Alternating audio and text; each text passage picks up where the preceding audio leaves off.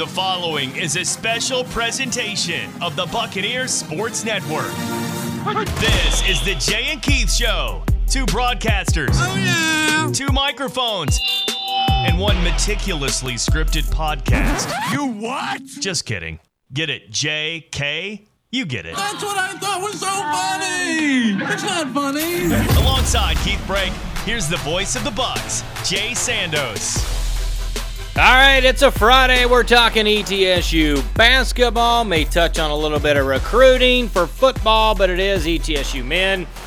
They are going to take on the Mercer Bears. We'll talk about a historic night Jordan King had and some of that numbers that he put up and the clubs he's joined and rarefied air. Yeah. Keith is here for the English portion of the show. English minor, yes. I'm here just to try to act like I know big words. And I'm going to tie in a little Courtney Pegram tie to this as well that I think some Buck fans will remember, even though Courtney was 38, not 40. But we will talk about the similarities that I was thinking about driving back from Charleston, South Carolina on that. We'll talk women's basketball. I think I've got a fix for that team and what they can do to knock off the Sanford Bulldogs. I'll get Keith Brake's take on that. And we'll talk about not just the two-game slide, but obviously a big game, ETSU in Freedom Hall, doubleheader, 1 o'clock, Sanford on the women's side, 4 o'clock on the men's side. And we'll touch a little bit on a big recruiting weekend for ETSU football. So, big jam-packed show. Mm-hmm. Keith, how are you, buddy? That's a loaded question. 2023 has not been off to a good start for me. It just hasn't. I thought I had a deal on my house in Fargo that fell through. Then I had a health scare where I thought I might be having a heart issue, and it turned out it was just like a strained pec and acute heartburn, which is not what I expected it to be, but hey, that's treatable. And then this morning, I found about a dozen shingles from my roof in my front yard. So that's great. I'd like to backtrack. How does one hurt a pec for two guys that don't work out? How does that happen? I don't know how it happened. Bruce told me it's that to tell people that I was wrestling an animal. So I guess, I was fighting a coyote in my front yard. And then we got up on the roof, and the coyote knocked some shingles off the roof, and that's how there are shingles in the front yard. That is a much better story than what you just said. It's a way better story, but it's a complete fabrication. Sometimes the best stories are fabrications, so that's what fiction is for. Like Daniel Boone killing a bear with his hands. Yeah, I mean, I've never let the truth get away with a good story. We all know that. Yeah, I am technically related to Daniel Boone, so I can get away with making fun of that. So. The Daniel Boone or a Daniel Boone? I am Daniel Boone's 8th grandnephew. It's the Daniel Boone. I traced it all the way back to Squire, his dad. I feel like that's a different podcast, but I feel like we need a deep dive into that at some point. Yeah. That some of those you trust, like some of those websites you trust, and some of them you don't. Like the ones that tell you that you're related to Alfred the Great or, like Henry VIII. Well, I guess Henry VIII is viable for a lot of people because Henry VIII was kind of an adventurous individual. So, but yeah, no, I am 8th grandnephew of Daniel Boone. Okay. All right. Things you didn't know that you were going to know today. Da da da da. All right. All right, let's start with Jordan King historic night. I think obviously coming off the 0 for 9, 0 for 4 from 3, 42 points, 14 of 19 shooting, 8 triples on 8 of 12, 7 steals. There's an elite group. Only 10th time in ETSU history, 40 points or more have been eclipsed. Just the 6th player to do it. The last time a player did it was T.J. Cromer back in the 2017 semifinals, right, against Sanford, if I'm not mistaken. Correct. Before that, the last guy to do 42 was D'Amico Childress on Senior Day, February 16, 2000. I was in the building for that. That was a dome record. That was also the most free throws made in a game in the dome. So first thing Miko texted me back when I said that, King had joined him at 42, his first response was, well, it wasn't in the dome. I have no idea what that meant at first, and then I realized he's concerned about his dome records. So his dome records are safe. That one will hold up for a good long while. Forever, probably. That one will hold up probably as long as there's a dome. Unless something were to take out Freedom Hall and you had to play back in the dome, that's pretty much going to going to stay put. And before Miko in 2000 did it, you're going all the way back to the early 60s when it was Tom Chilton. Chilton, the only not just two-time on the 40-point club, but the five-time member of the 40-point club. Yes, he has 5 of the 10 40-point games in school history, and only 2 guys have done it since 1961 when Chilton did it and got his All-American honors, Converse All-American honors. So yeah, this is historic, and King did it a lot of different ways. He had the mid-range game going. He hit his signature three-point shots. He made 8 threes in the game. But also defensively, 7 steals is a ton. That is the 19th 7+ steal game in ETSU history. It's not just the offensive side of it, the scoring side of it, where he gets the mid-range jumper, he gets the three, he gets to the basket, he gets to the free throw line, does a lot of different things, a lot of different ways. But he was being a disruptive player defensively as well, jumping in the passing lanes, tipping the ball away, knocking it out, and getting the ball loose and just stripping it right off of guys sometimes, generating steals, generating opportunities for the team to score, and then cashing those opportunities in. That is the best game that Jordan King has played, and I don't know that it will be the best game he's ever played as a Buccaneer by the time his career here is done, but it's going to be awfully high up there on the list. Well, 2 more things on that, and then we're going to talk a little bit more about what this means maybe for Jordan going forward. And then there was some other guys that got lost in the mix that I thought had outstanding games for ETSU. 4th Division I player since 2010-11 to have at least 40 points and 7 steals in a game. And then that was looked up by our very own Kevin Brown as we were driving back. But then a website that, and I'm drawing a blank on the website. Analyst, I believe it is. Okay. They had the tweet. They did the deep dive. I don't know if they were the first to do it, but Jordan King is the only NBA, WNBA, Division I men's or women's player in the last 20 years to have 40 or more points, to go with 7 or more steals, to go with 7 or more threes in a game. The only player, women's college basketball, men's college basketball, WNBA, NBA, the only one in 20 years. If that doesn't impress somebody, then what will? Yeah, seriously. I mean, it was already okay, four times that's happened since 2010-11. Then you add in the number of 3 shot, and in college that dropped tremendously. And then you go to the pros, and all of a sudden you're like, oof, yeah, that's a day. He had a day that has not been topped by anybody in 20 years at any level of either major college basketball or professional basketball. Yes, it was OptaStats had it. Good for OptaStats. Yeah, which is the owner. Opta is the owner of The Analyst, which is where Craig Haley writes and where the FCS Top 25 comes from. All right, our good buddy Craig. Yes. Okay, now let's. You say that like it's dripping with endearment there. All Southern Conference fans love Craig. I've had Craig on a couple times. I think he's fine. I have no problem. I have no problem with Craig. Yeah. Other than sometimes his takes. So that being said, Jordan King, outstanding game, and it started me while we're driving, 2.5 hours till we pulled over and got a hotel on the way home after the game at Charleston. I thought, boy, I think I remember something like this similar where a guy came off a bad game and then went bonkers. And the more I thought about it, more I was thinking, I think maybe it was Courtney Pegram. So as soon as I got back in the office, first thing I did, I looked up Courtney Pegram's 10 made 3 game, which is a little apropos because coming up is Mercer, which is who Courtney Pegram had this game against. But Courtney Pegram had a 4-game stretch, which I did not remember it being this long. He shot 21% from the floor, 10 for 46 from the field, 2 of 21 in a 4-game stretch from 3. He went 0 for 3, 0 for 5, 1 for 7. He went 1 for 6, then 0 for 3, 0 for 5, 1 for 7. So he had a stretch of over 10 missed threes in a row.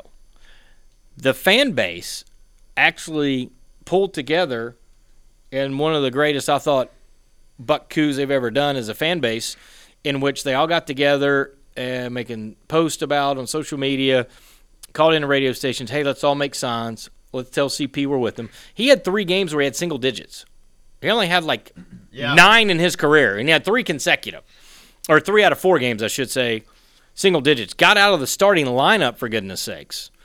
And this is coming off the tournament team that just, had in the last 4 minutes of the game against Pittsburgh was tied. Number 1 team, the number 1 overall seed. Mm-hmm. And Courtney Pegram comes out, hits 13 field goals, hits 10 threes, breaks at that time, the school record. Of course, Pat Goods passed it since then.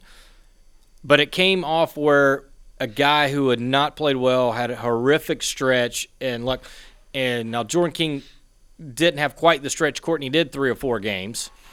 And some could argue Jordan's not on Courtney Pegram's level yet either, so there's a lot to go there. But my point was, I've seen where ETSU has had talented scorers that just hit a low where something didn't go right, and then when they bounced back, boy, did they bounce back, because Courtney Pegram had that 38. Then all of a sudden the team went on a win streak. They finished a game out of first. That was the weird ASUN where 4 teams tied for first. ETSU was technically the second-place team because it was a 4-way tie, so they were the 5th seed. Yes. They end up playing the 6th seed Mercer and then going to the NCAA tournament that year where they played Kentucky, who had the 6 first-round draft picks or whatever. But it launched. Now, I'm not saying, am I predicting now that ETSU is on this path to go to the NCAA tournament? No, I'm not. But I think the similarities between what Courtney went through and what Jordan went through, I think, are there. The Mercer Kentucky year was the year after Courtney graduated. That was that Micah Williams and Justin Tubbs leading. Oh, so was that the Kentucky year? That was the Kentucky year. Yeah, because 08-09? CP was Pitt. No, Kentucky was 09-10. Yeah, okay. That was my first year. Okay, so 08-09 was Pitt. Okay, so 08-09. So that would have been Courtney's 38 was the 08-09 year. Yes. Okay. So they went to Pitt. So it was the year they went to Pitt. So they caught fire, if I'm not mistaken, towards the end of that season. Yes, they did. They beat Kennesaw by 35. They beat Mercer by 22. Then won all 3 tournament games by double digits. Yeah, they trounced Jacksonville in the championship game, if I'm not mistaken. Yes, they did. 85-68. Yeah. So, so you got ETSU again. Corey, am I predicting that? No. I'm just saying the similarities between Pegram kind of going through his struggles and then Jordan kind of going through the struggles and then him having that. Now, going back to a broader look, and Jaden Seymour, last 2 or 3 games, I think, has turned a tremendous quarter. Agreed. On rebounding, changing the game.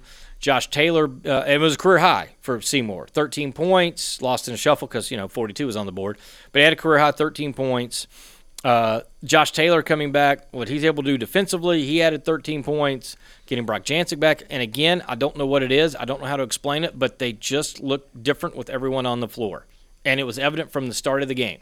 They didn't give up a offensive rebound until the 12-minute mark. Now, they gave up 10 for the rest of the last 12 minutes, and I don't think that was particularly great. But I thought they were locked in defensively. I thought they did an excellent job on Ash, who had to work hard and hit some which he's good at, hitting very awkward-looking, running, leg-out 3 shots that I don't even know how to describe because they are just awkward. But, some players are good at those, and he happens to have a knack for hitting awkward shots, and that's his game, and very good at it. But I thought the Bucks did a great job defensively on him. I thought they were great on the glass for the most part.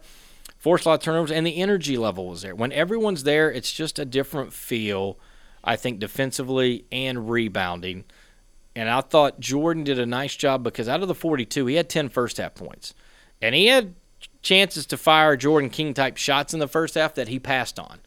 And he was able to get the ball back, hit mid-range jumpers. I got in a little bit of a rhythm. Then he got a couple late shot clock threes to go down, and then all of a sudden it was like the green light went off in his head and was like, this is going to be one of those days.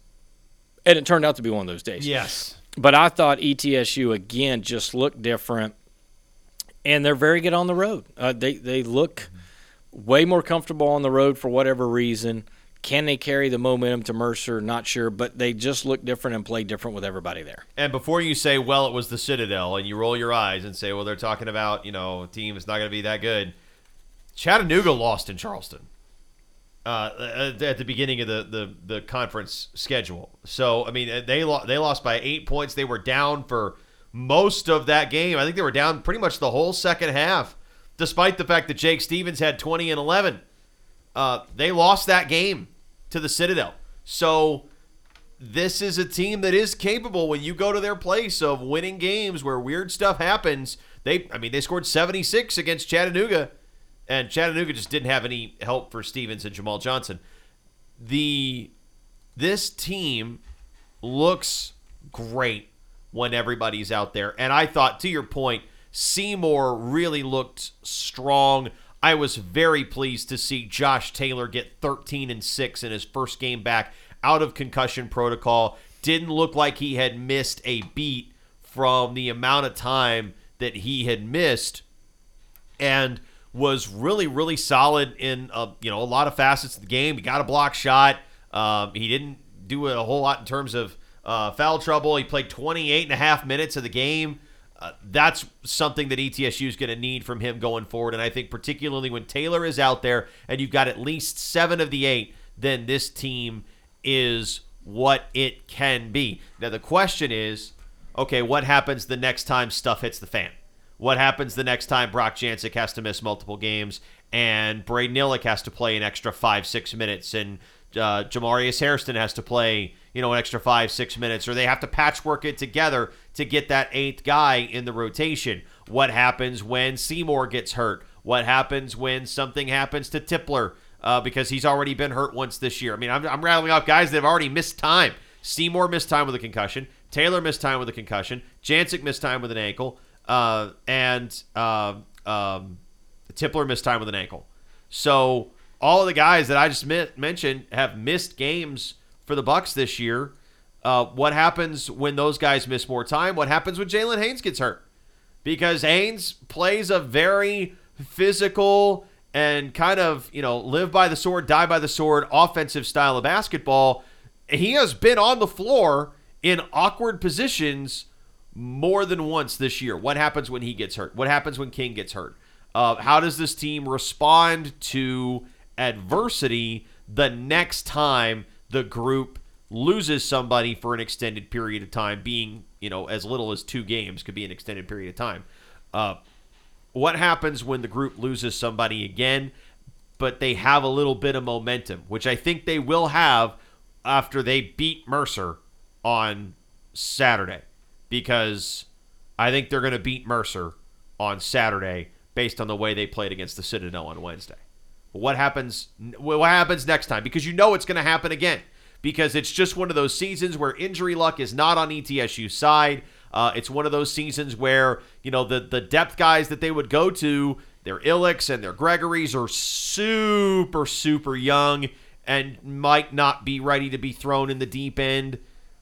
What do you do the next time adversity strikes? How does this team respond? I think that's the real challenge, because when everything is clicking, they look great, but it's easy to look great when everything is exactly right.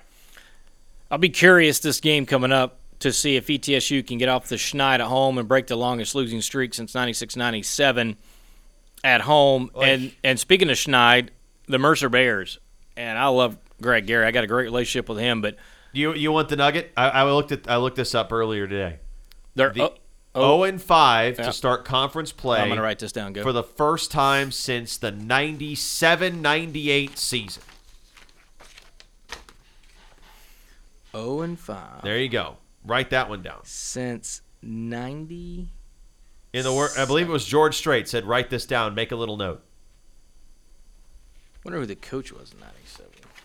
That was Sloniker. It was Mark Sloniker? I believe it was Mark Sloniker. I wonder if that was the early Slonny days. But either way, wow. So ETSU's trying to break something since 96-97, and Mercer's trying to stop something since 97-98. Yes. And I will say, for Buck fans probably know, Mercer's only won 3 of the last 14 meetings. But 2 of the last 3 have been in Johnson City. Right. Exactly. 2 of the last 3 wins in Freedom Hall. And it's a team that just you want to tear your hair out when they come in here and give you a tight game like they have the last couple of times. But I think it's a very beatable team. It's not like Mercer or not like Furman or Western where they're going to shoot a ton of threes. They average the fewest made threes per game in the SoCon, and they attempt the fewest threes per game in the SoCon by a lot. I think they just now cleared 300 attempted threes this season in their last game. So they don't shoot a lot of threes, where most of the conference is over 400. ETSU's over 350, and they don't take a lot of them. So this is a long time that ETSU has been waiting, I think, for an opportunity like this one to just come out on the floor at home and dominate a team. I mean, people forget out of the 30-4 year, one of those losses was in Freedom Hall to Mercer. Yeah. Think about that. That was ETSU had one home loss. Yeah. They were 16-1 that year, and that was the home loss was Greg Gary's first year, 1920, and they were able to pick up a win. I think the one thing about Mercer too, that and some of this is they played, I think, 12, 13 games without Shannon Grant, the big fella down low. They also played James Glisson III, who's another talented player. He missed 11. So the first part of the season, they had a lot of guys you'd not heard of, new players, whether transfers or freshmen or whatever it may be. And I thought maybe getting those guys back would change some of that, but that's really been – it really hasn't. And I know Grant had his best game against Furman a few nights ago with 16 points and in double figures. And they also got the 7'2" South African from Macaulay School there, Chattanooga, that David Craig, that did not play last game. Yeah, and then you turn it around and McCreary gets shut out in a game. 0 for 6 shooting, which was odd. And he scores 8 the game before that. So, I mean, they're playing whack-a-mole right now, kind of like ETSU is. How does this team respond to adversity? And they have not responded to it with wins. So they're certainly – they got their backs against the wall. You go to 0-6. I mean, we're talking about the worst start to play. I mean, oh golly, I'd have to go back 1, 2, 3, 4, 5, 6. Was Centenary in the ASUN in '98? Yes. Okay, so it would match the longest. That was the Transatlantic, which is still the ASUN before they changed the name, but the old Transatlantic Conference. College of Charleston, all those was in there, yeah. Yeah, I remember Centenary was in the Summit League for a little bit before they went to Division III, but I couldn't remember if they were in the ASUN or not before that. They lost, what did I just say? 6 straight to start Mark Slonicker's first year. And losing 6 straight now, 25 years later, that'd be tough. That'd be tough to say. I mean, and listen, again, I expect them to come out swinging. Love Greg Gary. I had a great relationship with Hoffman, which everyone hated but me, apparently. So, but to get rid of Bob and to fall where they've fallen, I think is definitely going to be a tough pill to swallow for the Mercer faithful, because they have pumped a lot of money into not just athletics, but basketball specifically, and all the upgrades to the arena and everything else. Yeah, so, Hawkins Arena is a solid facility. It's a good venue. I mean, they got the big Jumbotron scoreboard in the middle and all that. They hosted the tournament when we were in the ASUN a couple of times. I think it's a good facility. It's a good setup.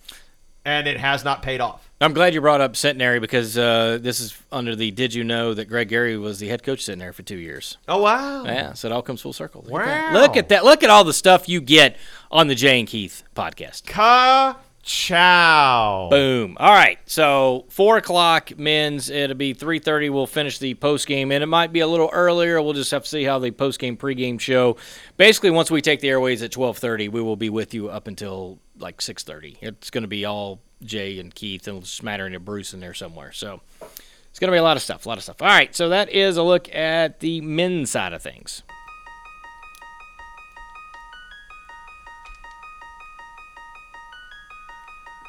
Why do I feel like we use the same bumper, the same hip-hop bumper every time?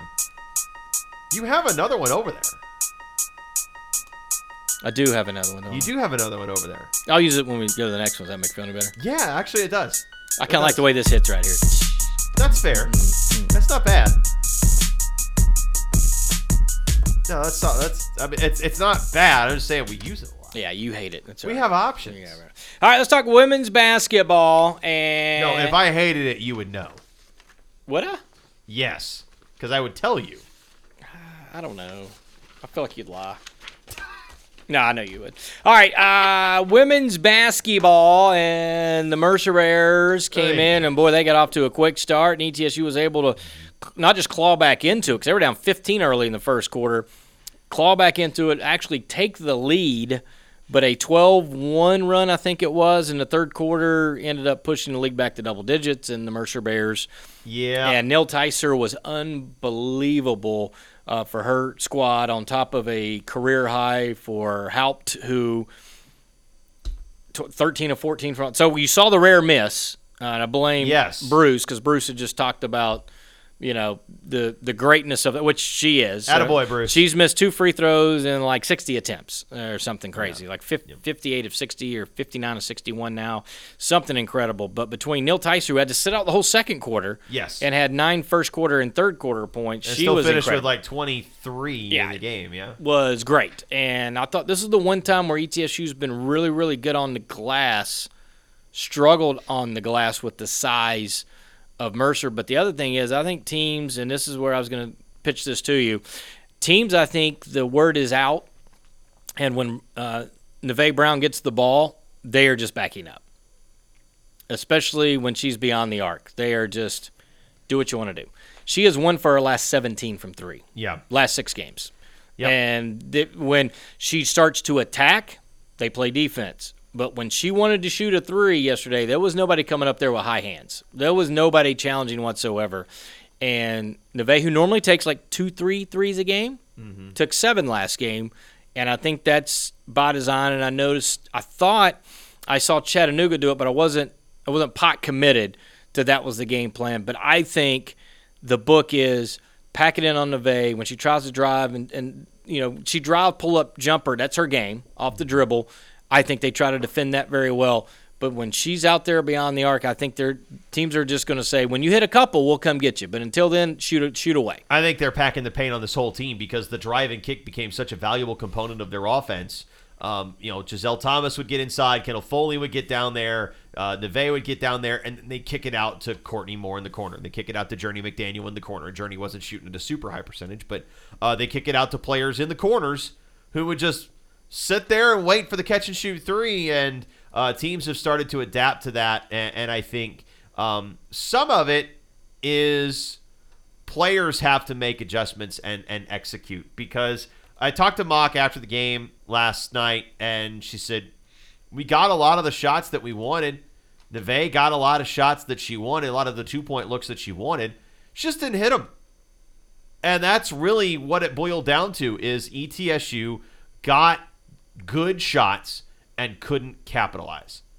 And if you don't do that, well, you won't beat a team like Mercer, which is going to hit shots. They will hit, even if it's like a 55-45 look in their favor, with a hand in their face or whatever. Neil Ticer's going to hit it. Evans, who didn't play very much, she's going to hit it. Angelina Gonzalez, their freshman from Miami, great game, is going to be really, really good. Like, I knew based on her background, like she, 2-time 2A state player of the year in Florida, 2-time state champion. Like, you just knew, like, this kid's going to be pretty good. And you see the speed and the active hands and the good sense of when and where to pass the ball, and she's going to be really good. ETSU just got outplayed. They got out-executed on both ends of the floor, and that hasn't happened very often. And it certainly has not happened in a situation where they've lost. This is the first time they've lost consecutive games this year. They're 0-2 to start SoCon. They've lost 2 games that I think you and I both felt were winnable games for them at home. How do they bounce back? How do they respond to that? Saturday, it's a little early in the season to call it a must-win, but it really feels like a game that the Bucks need to rally and find a way to get a dub on the big stage at Freedom Hall Saturday afternoon. Because if you don't, and you start SoCon play 0-3, and now you only have 4 home games left, you're wondering, when's that win going to come? And it's not going to be easy against the Bulldogs, but you start to wonder when that win's going to come. You know, I thought early, and I know Coach Mock, I think, is defending her kids, but early I thought ETSU took a lot of bad shots in that first quarter. A lot of quick shots, a lot of contest shots, didn't run a lot of offense. And just watching her reaction too. And then I thought in the second quarter, with Neil Tyser was out of the game, Summer Evans was out of the game as well. ETSU was able to get a lot more flow, was able to kind of claw back into it. They ran some of that offense, and then I felt like when the pressure got turned up with, and not pressure like, full court, in your face type pressure for Mercer, but when they were going on that 12-1 run, I thought ETSU got sped up again. And I think maybe this is where ETSU had some success and everything was rolling for them early, and now they've had a little bit of conference play, which is a little bit more slugfest, a little bit more people know, more personnel. Games just feel different when you get in the league, and I think they've kind of slopped around. And for Chat and Mercer, they were able to impose their will and get their style of game to be played against ETSU, as opposed to the Bucks really what they've been doing and dictating a lot of that. So we'll just have to see how it goes against Sanford, because that is a very well-oiled machine under Carly Coons. They're going to be able to have their the Princeton-style system where it's going to be layups and threes. You really have to defend the backdoor cut. You've got to be connected defensively, which I thought Mercer did a great job of. The last couple games they've been connected. The other 4 games, and I watched some of those, even the Anderson game, like they just looked out of whack defensively. But Western and Western can cure all, and I say that, and they go out and beat Wofford yesterday on the women's side. But yeah, how about that? But they got connected defensively against Western Carolina, and they were really, I thought, in sync against ETSU as well. Well, here, I got Muck's post-game interview right here. It's not particularly long, so I think we can listen to the whole thing if you want. I just asked her, how'd you see it unfold as the Bears were able to build up a big lead back at the end? Well, they outplayed us, Keith. They outplayed us. They out-executed us.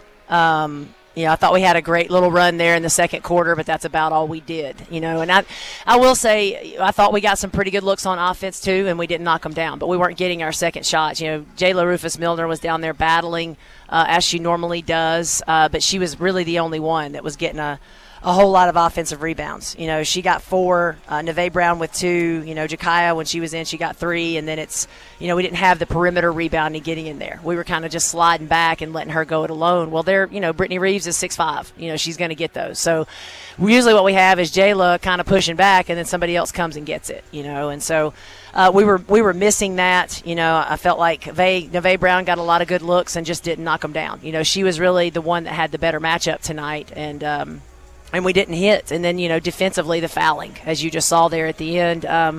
Obviously, it was officiated very kind of tightly there, and so we got to be able to adjust. And so I just, this is where we are, and that's what I told the team. Keith, we started out great, but we also played a not too difficult of a schedule, and I've said that all along. We are who we are. We're still in process. I got here in August.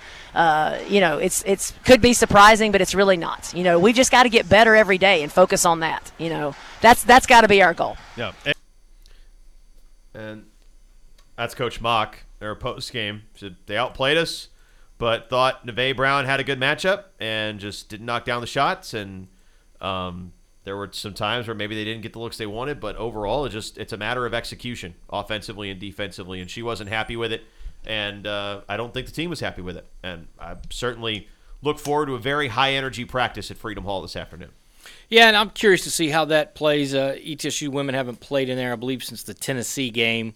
This group has never played in there. I will be just see that, I'm hoping fans come out and just enjoy an all-day basketball, or at least second half, able to come in there and make a lot of noise and give this team a lot of support, which they've been able to do in Brooks Gym. The band will be there, so there'll be a little bit extra juice for the women. They'll have a intro video on the Jumbotron to thank. So it'll be a bit of a different feel for ETSU, but I hope that they make Freedom Hall their own, because I think this is, even though they've struggled, after watching a lot of Southern Conference, I mean, this is not as cut and dry as I thought it was earlier in the season of Mercer and everybody else. And I don't see right this second a dominant Southern Conference team. So ETSU could still make a run, but they've got to do so against Sanford. Now, again, long season, but when you play 4 less games than they do in the men, right? 14 conference games as opposed to 18. All these start to mount up, especially if you open the year 0-3 at home. And I don't want to put a lot of pressure by saying a must-win, but this is definitely a must-right-the-ship game for ETSU on the women's side. Hashtag expand the SoCon. Amen to that, man. Yeah. I don't know who I need to talk to. 14 conference games in this day and age is just not sustainable. And I think if you ask, there are a couple other sports that would like to see the Southern Conference expand as well. Probably men's soccer, I would say, would probably be one in particular, because they've only got 6 teams since Belmont left to join the Missouri Valley. That would be softball, baseball would both like to expand. Yes, and football would also like that. Well, unless you talk to some of the quote-unquote football schools, because you got to have the perfect symmetrical schedule and play everybody. But sure, Jan. You would love. I don't know if we're going to solve that today, but one day we should just put some teams on a board and do a hierarchy. I think. And just call it the Jay and Keith rankings, so that way nobody thinks we have any sort of inside capacity. Right. Yeah. We'll have our tier 1s, our tier 2s, and then okay, fine, we'll take these guys. Yeah. I wonder how those schools feel about that when we get there. You know what? Well, when the tier 3 schools join the SoCon in 5 years. I'm kidding. It's kind of like when I'm the last guy of the party and there's 7 girls and they're like, oh God, we'll take the chubby one. I mean, somebody's got to, right? It's that's why a lot of people ask me, Keith, you'll enjoy this. Dating tips from Jay, right? Yes, the man who's been married for 15 years? No, now you gotta make me do math, Keith. You should be 13. able to do math on your marriage. 13 years. Okay. 09. 12. It'll be 13 in May. See, look at me. I know where I'm at. I thought you'd been married a lot longer than that. No, started dating in 05. Didn't get married to 09. Oh, okay. So there you go. You were there for the courtship, if you will, all that good stuff. All right, the light courting. Yes. So here was the deal. In college, or right out of college, I threw a lot of parties, and a lot of people were like, guys would come up to me and say, or the girls, why where are all the guys at?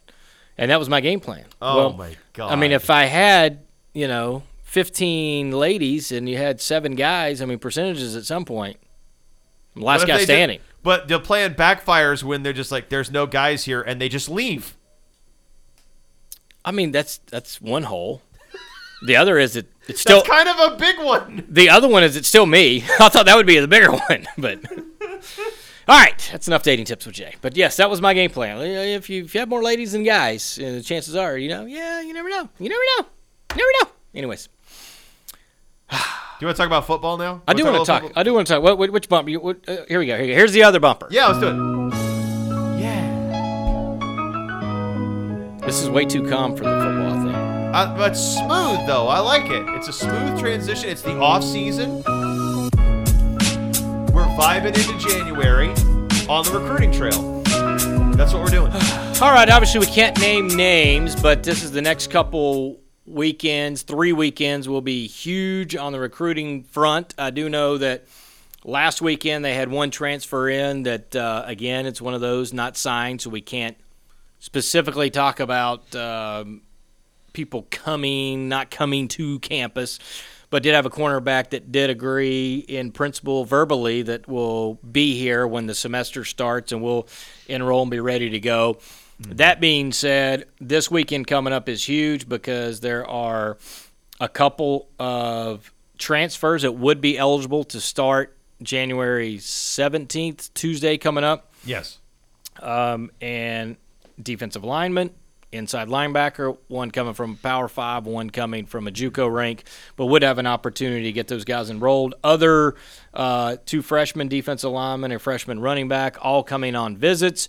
Certainly ETSU conscious effort, and we'll talk about the next weekend here in just a second on who is scheduled to come. And again, always subject to change. There's also another defensive lineman at the FCS level that they're trying to get worked out to come into. So what are you hearing, Keith? I said transfer defensive lineman, now that's from a Power 5, a transfer defensive lineman from the FCS level, and then a inside linebacker at the junior college level. Those are all defensive, right? Yes. Thank the sweet Lord, because this defense is thin. It has been thin, and they sorely needed depth at a multitude of positions last year. We knew they needed D-line help. We knew they needed linebacker help. They're obviously going to need a number of corners because, honestly, it feels like most of that room left. Who even is left from that group? I can't even remember off the top of my head. Max Evans would be the outside linebackers, and the safeties are almost all intact. You lose Jalen Porter to the draft. Yes. But you still have DeAndre Davis. Yes. You still have Jay Harrison for another year. Yep. You still got Zach West. So the outside linebackers there, you have Chris Hope, and Sheldon Arnold would be the two safeties. And other than that, Max Evans and Davion Hood. Yes. So you've got 2/3, but Max Evans played out of position, should be a tackle, not a nose guard. So they would like to move but they're still and an inside linebacker. Steven Scott. Steven Scott is still forgot. Steven's going to have, I think, have off-season surgery. So you would have Steven will be a starter. If Steven's healthy, you have a known commodity in him. Then you got Cameron Garnett, Eric Campbell, who should be moved back to the outside. And if all things are equal, Campbell would go. Maybe take Jalen Porter's spot, go back to the outside and then again, solid special teams guy, get some third down reps at outside linebacker. That's where Eric Campbell should be. He should not be and I think Eric knows he's not an inside linebacker. He just kind of filled the role. So much needed inside linebacker, JUCO coming in. And again, the defensive line, which was thin. And if they got 5 D-line transfers or 3-4 D-line transfers and 3-4 high school kids that maybe one of them's big enough to get 20 plays a game, 15 snaps a game. I would be fine with that too, because right now they've relied on 5 defensive linemen pretty much the whole year for the last 2 or 3 years, and they need more. And you need at least 7. Honestly, and I'm not even counting the recon package. I'm talking you need 6 or 7 for the normal first, second down or the 3-back systems. And it's just so much wear and tear on defensive linemen, especially when you got 3 down linemen typically, because somebody is getting double teamed somewhere all the time. Obviously you probably get multiple guys that get double teamed, and then you leave somebody one-on-one. You really need what I would like to have if I'm putting that defensive line together is they've got the stud and then the anchor and then the end. The bandit. The bandit.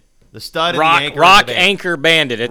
It's either it's R's and B's, and then the anchor is the only one that's not an RB because the anchor is head up the center. So basically, I thought the bandit was like the rover, could have his hand in the dirt, could drop back, like defensive end, like the edge guy. I'd have to look at Billy's board again. Basically, the R's are all on one side is either on the field side of they're all boundary field. Okay. The entire defense flips boundary field, depending on where the ball's spotted. And the only person that doesn't is the nose guard, which is the anchor. Yes, the anchor. That's all I got for you. I want an all-American anchor.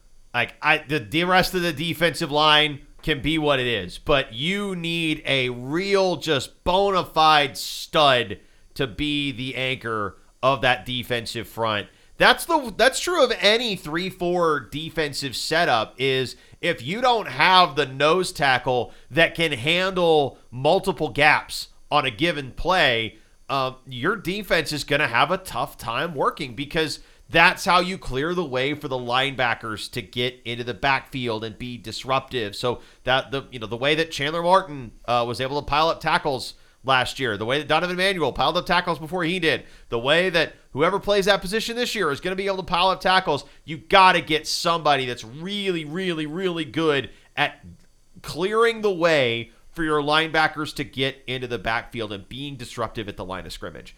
And if you don't have that, then you're going to struggle. And if you don't have depth at the other positions, you're going to struggle because you need to be able to rotate those guys on first and second down and have some guys in there for 3, 4, 5 snaps at a time. Because when Samford comes in, they're not going to let you sub. They're going to roll and roll and roll and roll and be super aggressive and high tempo, and you're going to have guys that are going to be gassed and they need to come off the field. And they need to spend the whole next defensive series off the field, so you get a whole other set of guys and you run them out onto the field, and you let them go. So you need depth, and this team has sorely lacked depth up front. It got exposed for that lack of depth. I think several guys ended the season basically spending like 45 minutes in the cold tub, and I wouldn't blame them if they did. Just sit there and like sink into it. But yeah, this team needs defensive line help. It sounds like they're trying to do that. They're being aggressive in the transfer portal. And we'll see what happens with quarterback as well. Good transition, because the next weekend they're going to have a freshman quarterback come in. They're going to have a freshman tight end, freshman offensive line, and 2 incoming freshman outside linebackers. They will have a couple of transfers. One will be an inside linebacker from a Power 5, and the other is an offensive lineman, FCS level. So a little bit more freshman-oriented, except for yet an inside linebacker that would have an opportunity at the Power 5 level. And again, offensive lineman that has seen some snaps at the FCS level, looking for a new home. And then the final weekend right now, just an offensive lineman transfer that's coming in. So one thing you did not hear is transfer quarterback come in. Correct. And I think because the main target they wanted ended up signing with Kent State, which it's out there. You can look that up. And he didn't sign with ETSU, so I don't care if I give away whatever's going on at Kent State. But you can follow that. And so he ended up coming down to ETSU Kent State. Ends up going FBS Kent State in the MAC, and congratulations on your 3 wins or whatever you'll get at Kent State this year. But, that's a choice. Now, ask Coach Corals point blank in the hallway, what's the game plan? And he said, well, I'll tell you what's not going to be the game plan is panic and just take somebody to have somebody. Sure.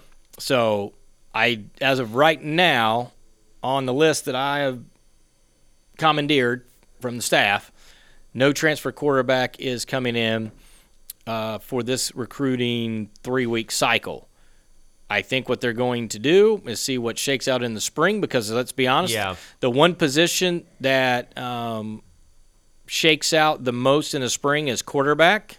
There are a lot of guys that thought they were vying either to be the starter, don't want to be a backup, or thought they would be in the depth chart, not in the depth chart. That will go in the portal, and so ETSU in the spring will look for portal. Now, somebody asked me, is it out of the question that Tyler Riddell comes back? It is not out of the question that Tyler Riddell will come back. Just like it's not out of the question everybody else in the portal that's in the portal can come back. Will Huzzy has only taken 1 visit. I've not seen him commit anywhere. I'm still convinced Will Huzzy come Tuesday will be enrolled in school and a part of the team. That is where I fall on that. Now, can guys come back and practice still in the portal? George Corals is not going to allow that. So if he's back practicing, that means he is out of the portal. Right. So that being said, there's some other guys out there still looking for homes. We'll see what happens, but it's not out of the question that Tyler Riddell and Baron May are your spring quarterbacks. It is probably more likely that Baron May is the only quarterback in the room right now, with some walk-ons that were still on the roster. But that being said, that's where we are. That's where it is in that's where it is in quarterback. I'm excited because I felt like they filled some gaps. There have been a couple offensive linemen that have been committed that were transfers that actually one saw time, one was trying to get some time. We can talk about Luke Slusher. That's been announced. From Western Kentucky. So Luke, who is penciled in right now, is fighting to be the starting center. Yeah. And would have 3 years of eligibility. So he has signed, when we talk about him, there was another commit, if you pay attention, that would be a guard that saw a lot of time, and he would be one of the guards that would play. They're still looking for a tackle, maybe even 2 tackles. See what shakes out from there. Again, a lot of offensive linemen, A lot of defensive linemen. I think that's where ETSU need, besides quarterback. And again, every time I say most needs, just know if I do not say quarterback, everyone on the planet, ETSU or non-ETSU fan, knows that quarterback is something that needs to be filled. I thought both lines need to be addressed. After that, I think inside linebacker needs to be addressed. Corners right there with them as well. Again, they got to commit.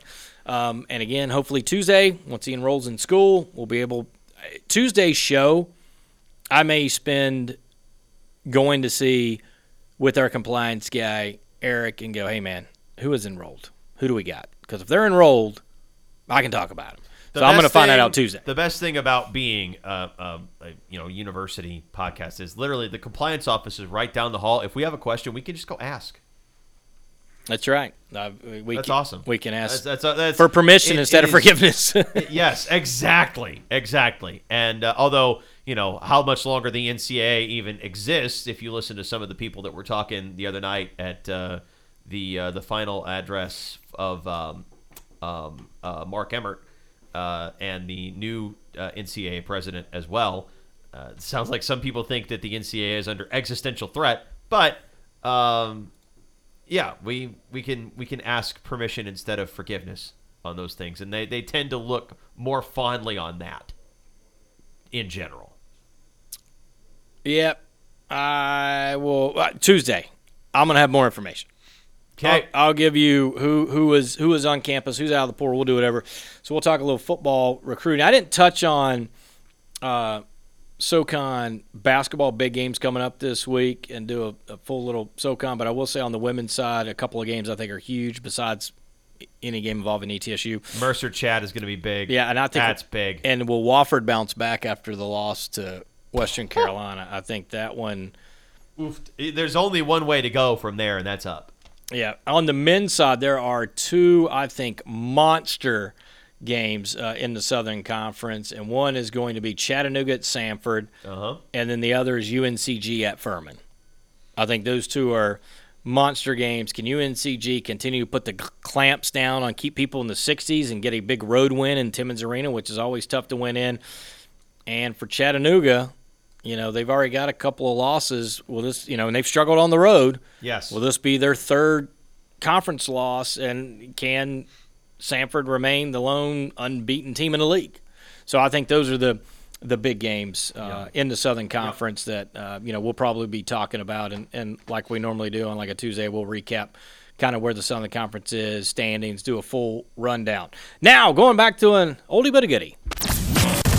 It's prediction time. Yes, prediction. Something big, bold. Sometimes right. I can see the future. Most times wrong. Did that go the way you thought it was going to go? Nope. Never dull. I'm trying to write all this down. This is shocking. Was that bold enough? This is Bold Prediction. Prediction? Pain. All right, I took a few weeks off, so I don't have a whole lot of losses. 9-25, and I'm going to start with women's basketball, baby. I'm going for the fourth time this season. The women from downtown, 7 or more threes inside Freedom Hall, and the long-distance shooting will lead them to the victory. Okay. My second one, I think you're going to like this one. Jalen Haynes, 15 or more points and 10 or more rebounds. Double-double Jalen Haynes with 15 points and 10 or more boards against Mercer. Okay. And the last one, NFL. 3 or more road teams will win Wild Card Weekend. Half the NFL games will go to the road teams as opposed to the home teams. What do you think? What do you got? Fan of those picks? Not a fan? I wanted to be the jerk and be like, all of those will be off by 10%, but I want ETSU to hit 7 threes on Saturday, and I want Haynes to go bonkers against Mercer. So, all right, what? Give me real quick. What's most likely, least likely, out of what I just gave you? Most likely is Haynes 15 and 10. Okay. Least likely is 3 road teams win in the NFL wildcard weekend. Yeah, I agree. That's always the one. But I'm doing it. I'm going to go with the Road Dogs. There we go. Bold predictions. I didn't give Keith a heads up. I just basically hit a bumper and said I'm doing bold predictions on mine. Yes, you did. That way I look smart if I win, and I can say Keith ducked out if he lost. So, well, or I can just give you 3 losses. You didn't give any. 3 losses, Keith. You already got it. It's okay. That's why I run the show. All right, Jay and Keith be back with you. Monday's a holiday. Tuesday, we will talk about all kinds of things, including football, who's enrolled, who's not. Southern Conference wrap-up on Jay and Keith. Buccaneers Network! If you choose not to decide, you still have made a choice. Oh, you gotta be kidding me!